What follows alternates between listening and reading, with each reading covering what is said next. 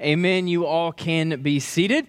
So excited to see you all today. So excited to be here worshiping. We are continuing our family series that's called All in the Family. And I have the distinct pleasure to talk about a very sometimes debated topic and controversial topic known as discipline. And disciplining your children specifically is what we'll be diving into today. So it's probably not surprising to any of you in this room, but I was not an easy child to raise. No, I was not. Tony, you laughed a little too hard at that one. I was not. No, my parents were young when they had me. They were trying to figure this whole parenting thing out. And, of course, I was wild and crazy, and I talked way too much. And my parents, I think I got a spanking 3 times every day until I was 21. No, I'm just playing. No, I did get spanked a lot. My parents, they spanked me a whole lot. As a matter of fact, my Aunt Heather, my mom's sister, was like, I'm going to call DSS on you if you spank him one more time. Like this, she was genuinely concerned. But spankings eventually didn't work on me anymore. Partially because I had no hind end anymore. But I also knew that if I could just withstand some pain for a little bit and then do whatever I wanted after that. So my parents finally realized that the biggest asset that they had for them was my fear of missing out. Then all of a sudden it changed the game. They tried to put me in the corner at first, but that didn't work because I ended up having a bunch of conversations with myself. Not even joking. If my mom was here, she would testify to every bit of this right here. Not only that, so that they did was they changed it, and this is what finally worked. They would sit me on the end of my bed to where I could see everything in my room, all the things that I could do, but wasn't allowed to do any of it. And that was torture. And I would squirm, and it felt uncomfortable. I didn't like that at all, but my parents finally figured out that is what works for me. And so discipline in itself in parenting is a very debated topic. Sometimes it's controversial.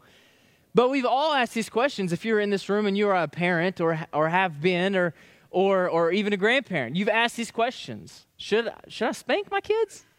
How hard should I spank my kids? How often should I spank my kids?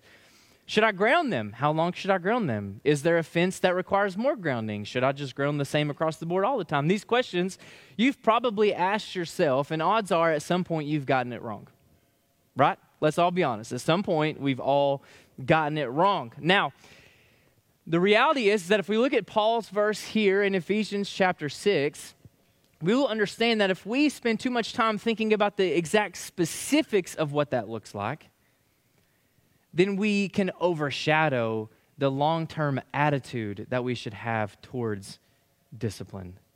Paul here is hitting at a long-term view of discipline, not a specifics on whether or not you should spank or ground or whatever that may look like.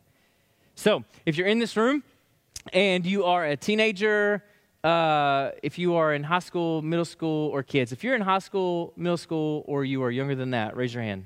Let me see some hands. All right, we have a few. Raise them high, loud and proud. Lynn Bergen, you are not.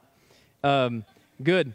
All right, so you all can tune out. You don't have to listen to another word that I say. I will say that this sermon applies to you because how your parents discipline you from here on out is probably determined on this. So I'd probably tune in, but you don't have to. Next week, Adrian is talking about the passage before this that talks about honoring your parents. So that's the one you really want to pay attention to, okay?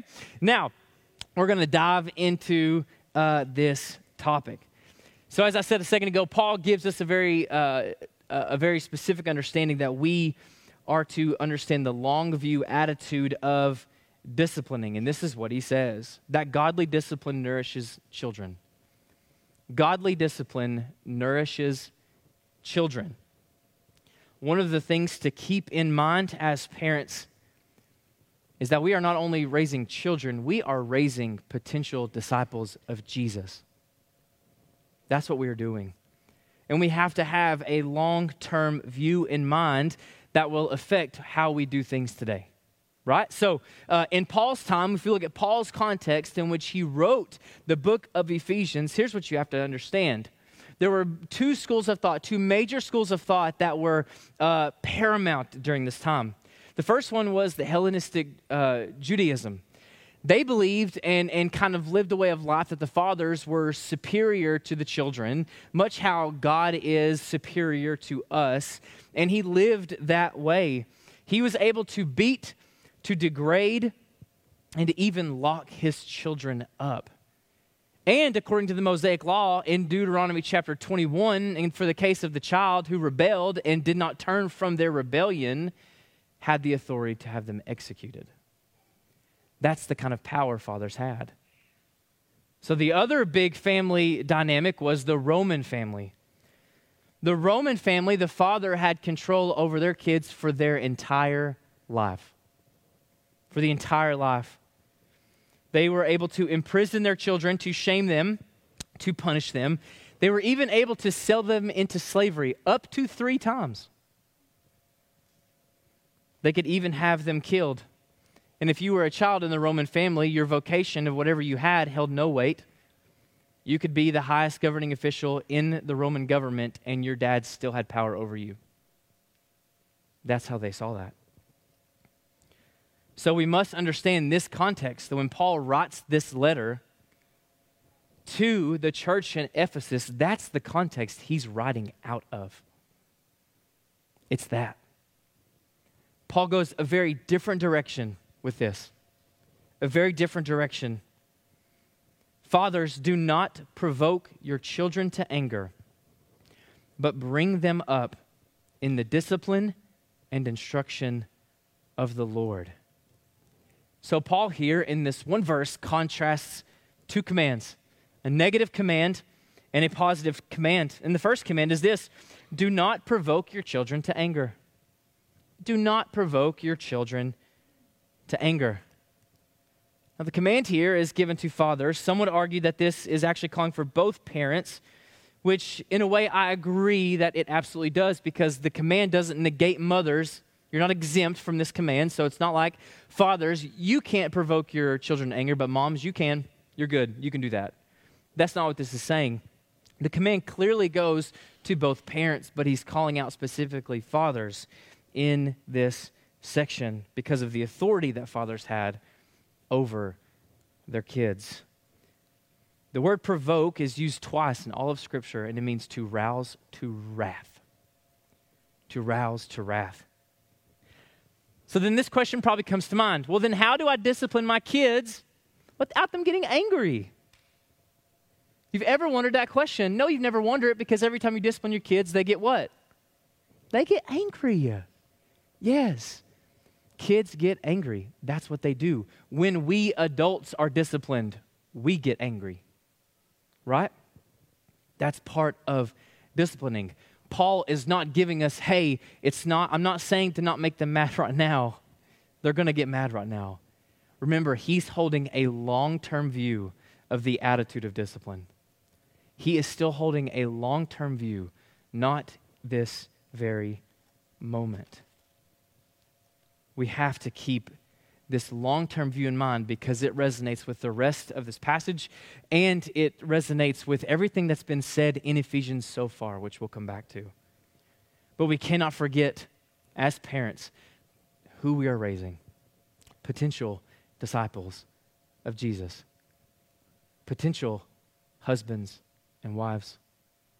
Potential mothers and fathers. Potential leaders.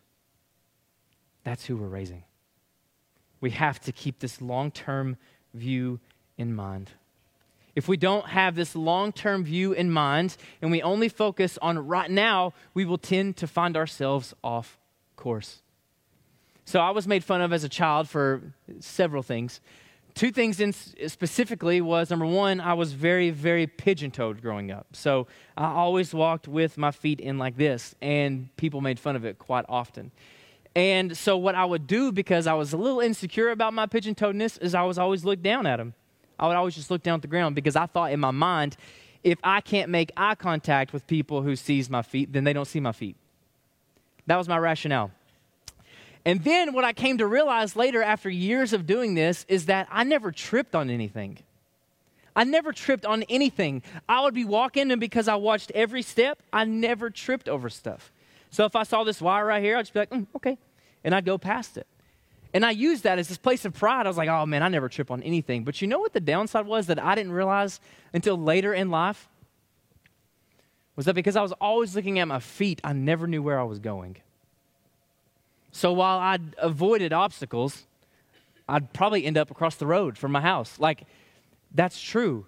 There were many times in high school I found myself in the wrong hallway, or I walked into the wrong classroom, or even getting on the baseball field because I was looking at my feet, I missed the gate to get onto the field. And then you go to this wrong place, and then I have to turn around and be like, wait, where am I at? And then I have to go find it again. That's what I would always have to do. Parenting is like that. Parenting is like that. If we don't look at the path we're on, we're liable to not be on it later. If we're only focused on this very moment or this one instance or this one moment of discipline, and we're not looking at this long-term view of who our kids could potentially be and who we are trying to raise them to be, then we'll be down the road and we'll look back and we're like, man, I'm so off course. Because when that happens, we aren't guiding our children are guiding us. We cannot be unaware of the path that our kids are on. We have to look ahead. We have to guide them in that way. I'll drop it down to more specific. One of the most dangerous times to discipline your kids is when you are annoyed, when your pride has been injured, or when you've lost your temper. Now, moment of truth. Raise your hand if any of you all have ever made rash decisions in any of those moments. Yes. And it works out good for nobody. It almost never does. Why? Because in that moment, your flesh is taken over. It's inconvenient. You're annoyed. Your pride is hurt. It's like being at Walmart and your kid won't stop crying and people are staring at you, right? You just want to take your kid out in the parking lot and kick them. Right? Like you've had those moments, but those aren't proper times for discipline because you're acting in a fleshly way. And odds are you're either going to go too far or you're not going to discipline enough because you've not thought about it. We have to keep this long view in mind. You see, provoking your children to anger is making sure your kids are obedient to only your authority. We should be showing our children that our obedience is to God's authority. That our obedience is to God's authority and His alone. Should your kids find you authoritative? Most definitely. But because you're following the authority of God. We have to remember as we are raising children that we are not just shaping behavior, we are shepherding their hearts. We are shepherding their hearts. But in order to understand that, we first, as adults, as parents, as grandparents, have to first understand that before we can discipline, we must first be disciplined. We must first be disciplined. Proverbs 10:17 says this, "Whoever heeds instruction is on the path to life, but he who rejects reproof leads others astray." If we are not willing as adults, as parents, as grandparents to receive instruction in being disciplined ourselves, then we have no right to discipline anyone. Because if we cannot stand under the authority of God Himself with His godly instructions for our lives, then how are we even paving the path for our kids to live up that same way? We're not. We're not. No, it is our job to make sure that our children know that the authority is God's and we are obedient to that. Do you heed instruction as you expect children to respect yours? If not, here's what I would suggest is number one, pray. Pray for God to humble your heart to receive instruction. Pray for that. Because I know, as someone myself who struggles with pride, and like sometimes I think I know all the answers, I think I know exactly what's going on, and someone wants to give me advice on something, I'm like, hold up, you don't know. The truth is that they may know more than I could ever possibly imagine, and their instruction could be exactly what I need. And being in a life group has been one of the most life-changing things for me, because I'm surrounded by people who not only care about me and care about my spiritual growth and will see any sins that they think that I'm committing, that they see in me and call it out.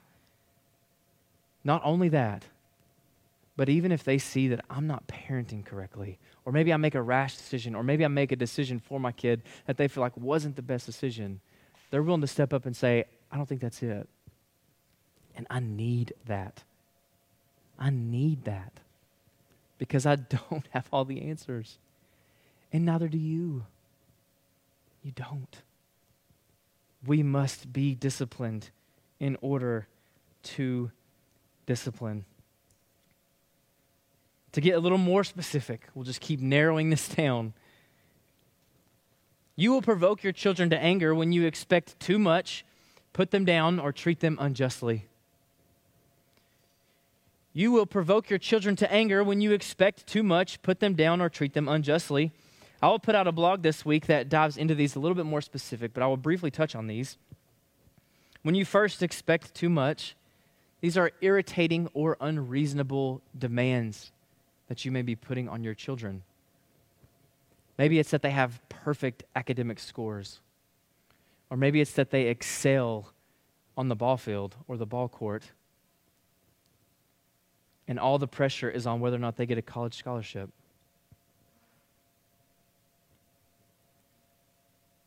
It could be that you do not want your children to be immature at all, and so you give them no grace for the inexperience of life that they have. That you're 7 now, grow up. Well, they're 7. They don't know what grown up is because they're 7. That is expecting too much. That will later in life, they will look back and they will have anger for that. Secondly, when you put them down, harshness, cruelty, sarcasm would fall under this. Being discouraging, all these fall under this category. And you put them down and they don't feel worthy. They don't feel worthy of your love. They don't feel worthy to be in your house. And in no way do they receive the grace that God has given us. And lastly, when you treat them unjustly, what would fall under this would be overprotection, favoritism, using love as a tool for punishment or reward, giving it if they're good, but withdrawing yourself if they're bad. That is unjust. And later in life, they will feel like they have to earn everything. To give you an example of favoritism, which is actually found in Scripture, Jacob and Esau. Isaac favored Esau. Rachel favored Jacob, which not only led to the splitting of this family then, but caused a rift for the next many generations because of favoritism.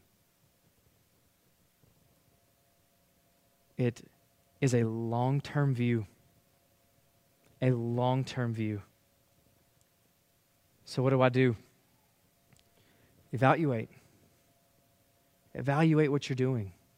Evaluate your goals. Is your goal for your kid to be the smartest child on the planet? Is your goal for your kid to be the next LeBron James? That might be a little too far. Evaluate your goals, because everything you do now is leading to something. Do you want your goal to be that your child grows up to be in God's image or your image? I don't want my kid to look like me.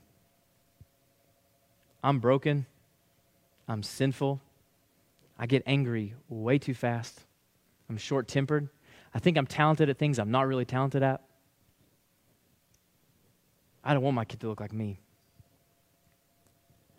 I need him to look like Jesus.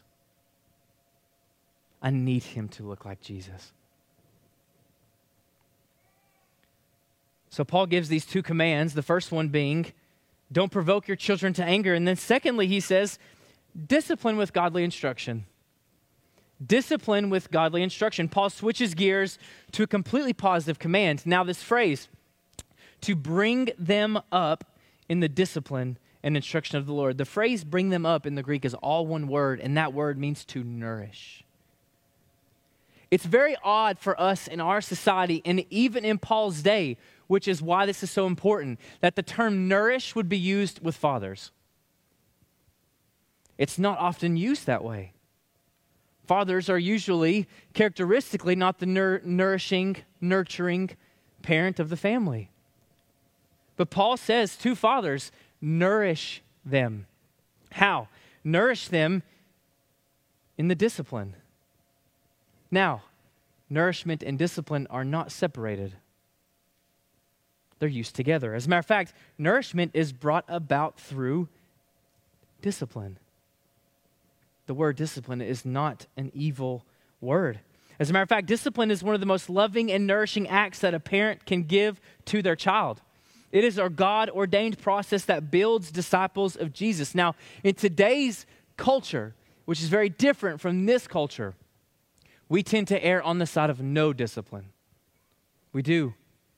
Maybe because we've seen bad discipline or we've experienced bad discipline, but you need to hear me when I say this. The opposite of bad discipline is not no discipline. The opposite of bad discipline is correct discipline. It's a godly discipline. Discipline is nourishing to our children. Discipline without instruction is punishment. Discipline with instruction is biblical. Discipline without instruction is punishment. Discipline with instruction is biblical. So I have this picture up on the screen. And does anybody know what this is, by the way? Anybody? What's funny is that the 8 a.m. service, they all guessed it right at the exact same time on the first try. These are tomato plants. All right, okay, I knew that. Yeah, these are tomato plants. All right, so I know nothing about gardening. I had to rely on somebody else's expertise about this specific illustration. So tomato plants, right? You see that these tomato plants are tied to these stakes that are standing upright. The reason that they do so is that you tie the tomato plant to the stakes so that they'll grow upright, because if you don't, the tomato plant will still grow on the ground. It's just when the tomatoes that they are producing are rubbing the ground, they rot faster. And so if you cause them to go straight upright with the stake, then the tomatoes aren't dragging to the ground, therefore they last longer. All right? So, the tomato plant doesn't know that. The tomato plant doesn't know if I grow upright, then the tomatoes that I produce will last longer and all of you humans will enjoy them longer. The tomato plant doesn't know that. No, the tomato plant just grows like it knows to grow. It has to be helped. It has to be tied to the stake in order to do what it is supposed to do. And disciplining our children has to be this way. It can't just be grow. Grow, tomato plant. You need to grow, and you need to make sure that the tomatoes last a long time. Why? Because the tomatoes won't do it. They don't know how. No, you have to put a stake in the ground, and then you have to tie the tomato plant to the stake, and more so as it continues to grow, because the tomato plant keeps growing up. And eventually you're going to have to tie it again, or it's going to grow too big. In the same way, when we discipline our kids, we can't just give them the discipline and hope that they figure it out on their own. No, what we have to do is when we do discipline them, we then tie them to ourselves and we walk this road with them, because they don't know what it means to grow and be mature. As parents, this is our job, to tie ourselves to our children, to walk alongside them on this path, not to just send them off by themselves, but to walk with them. That is what we are called to do. You see, we discipline our children as God disciplines his. We discipline our children as God disciplines his. Hebrews 12. It is for discipline that you have to endure. God is treating you as sons. For what son is there whom his father does not discipline? If you are left without discipline in which all have participated, then you are illegitimate children and not sons. Besides this, we have had earthly fathers who disciplined us and we respected them. Shall we not much more be subject to the Father of spirits and live? For they disciplined us for a short time as it seemed best to them, but he disciplines us for our good, that we may share his holiness.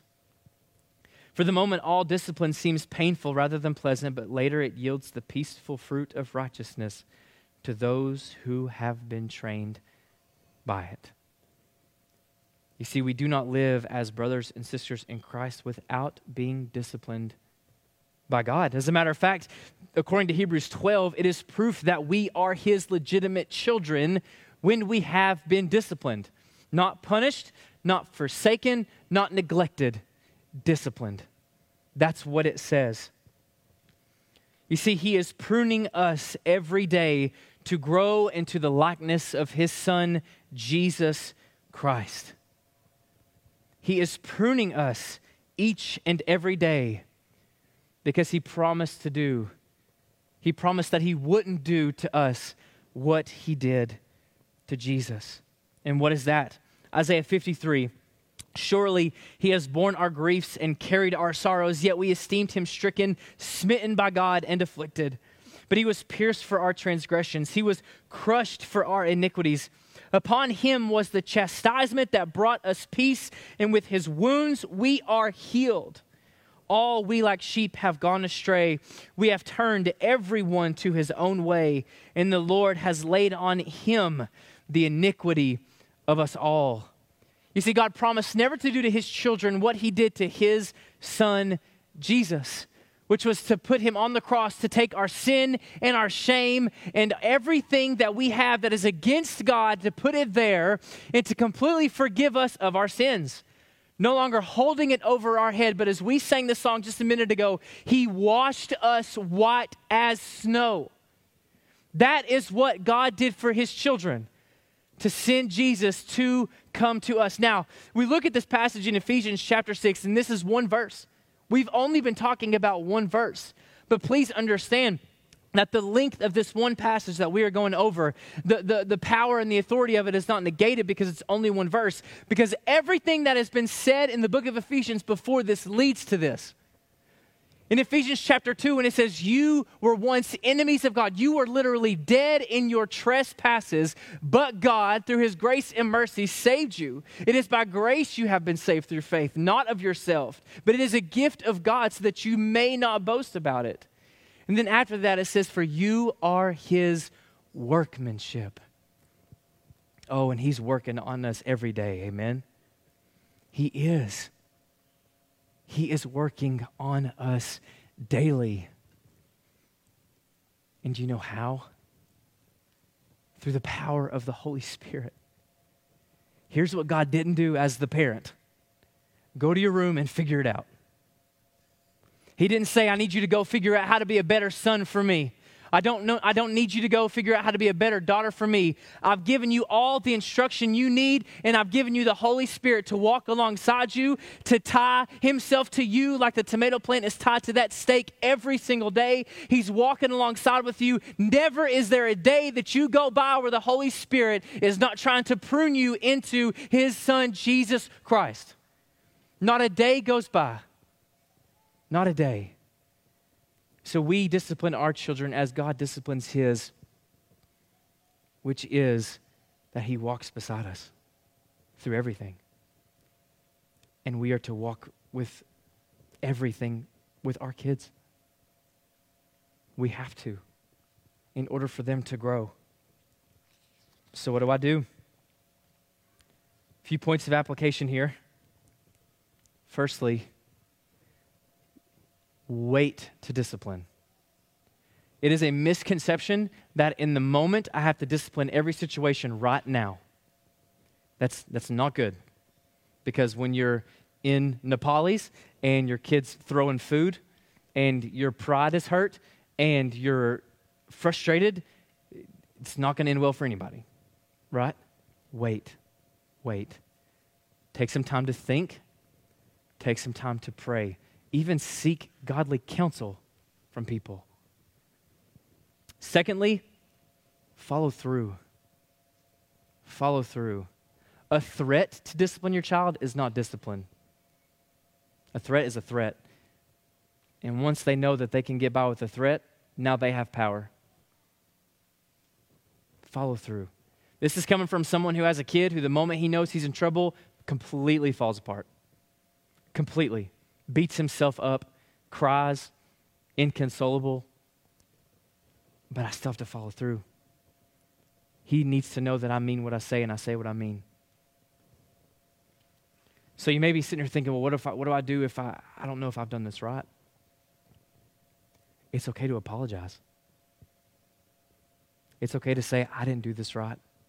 Hey, from the years of 13 to 17, I don't know what I was doing. That could be one of the greatest gifts to your kids that you don't know. And it's discipline for us as parents to do that. All right, grandparents, it's time. It's the application for all the grandparents in the room. All right? Support the parents in this. Don't try to overshoot their authority. Don't, and this is coming from, my kid has 4 sets of grandparents, so I say this with passion and like vigor, okay? If the parent says no, it's no. I know that you all want to be the grandparents that give the kids everything they want and be the cool ones, but once the kids know that you have more authority than their parents, then they know. And I'll give you an example. When my sister and I were younger, there was this blue rocking chair in the living room, and it was right in front of the TV. It was the prime spot to watch TV. And we fought. It was really first come, first serve, but, you know, obviously when you're siblings, the rule doesn't apply if you get up to go to the bathroom or get up to get. So we were fighting over it one day, and my mom had enough. She'd had enough. And this is on Facebook Live, and I promise you will have a text message the moment I'm done preaching. A scalding text message from my mother about this is my mom goes in there, grabs that chair, and throws it out in the front yard. Chucks it. I'm done with this. I'm done with I'm completely finished with y'all fighting all the time. Just chucks it. Like, I was kind of impressed how far she threw it, actually. Well, she just chucks this thing. And so, of course, me and my sister are, like distraught. Well, my sister knows immediately what to do. So she goes into their bedroom, which is where our one phone was, because that's how life was. It was a corded phone, so you couldn't leave the room with it. And she goes in there, and she dials my mom's mom. Mama, Mom just threw our chair out in the front yard. Complete snitch. Just complete. So then, of course, my mama does what my mama does. Well, put your mom on the phone right now. We knew who held the authority. Just call mama. She'll take care of this, right? So grandparents, support the authority of the parents. Don't undermine them. If you have a real issue with a way or specifically how your children are disciplining your grandchildren, then it's okay to have that conversation with them, but not in this moment. At another time when the kids aren't around. Okay? Lastly, long-term view. We are to nurture our kids in God's image, not ours. We have to keep that on the forefront. That our children are God's, and we want to give our kids back to Him. So let's do that. Let's pray. God, you are so good. And I thank you for your many blessings. I thank you for the opportunity to be here, to be able to talk through your word, to be able to hear from you, to be able to worship. God, I pray that as we in this room, for those of us who are parents or grandparents, Lord, I pray that you help us do what we need to do, that you continue to work in us, disciplining us every single day, pruning us to look more like your son, Jesus, so that we can in turn discipline our kids in the same vein, that we can help them grow to be more like Jesus and less like ourselves, less like the world, more like Jesus. Lord, help us as we walk through this together. It is in your name we pray. Amen.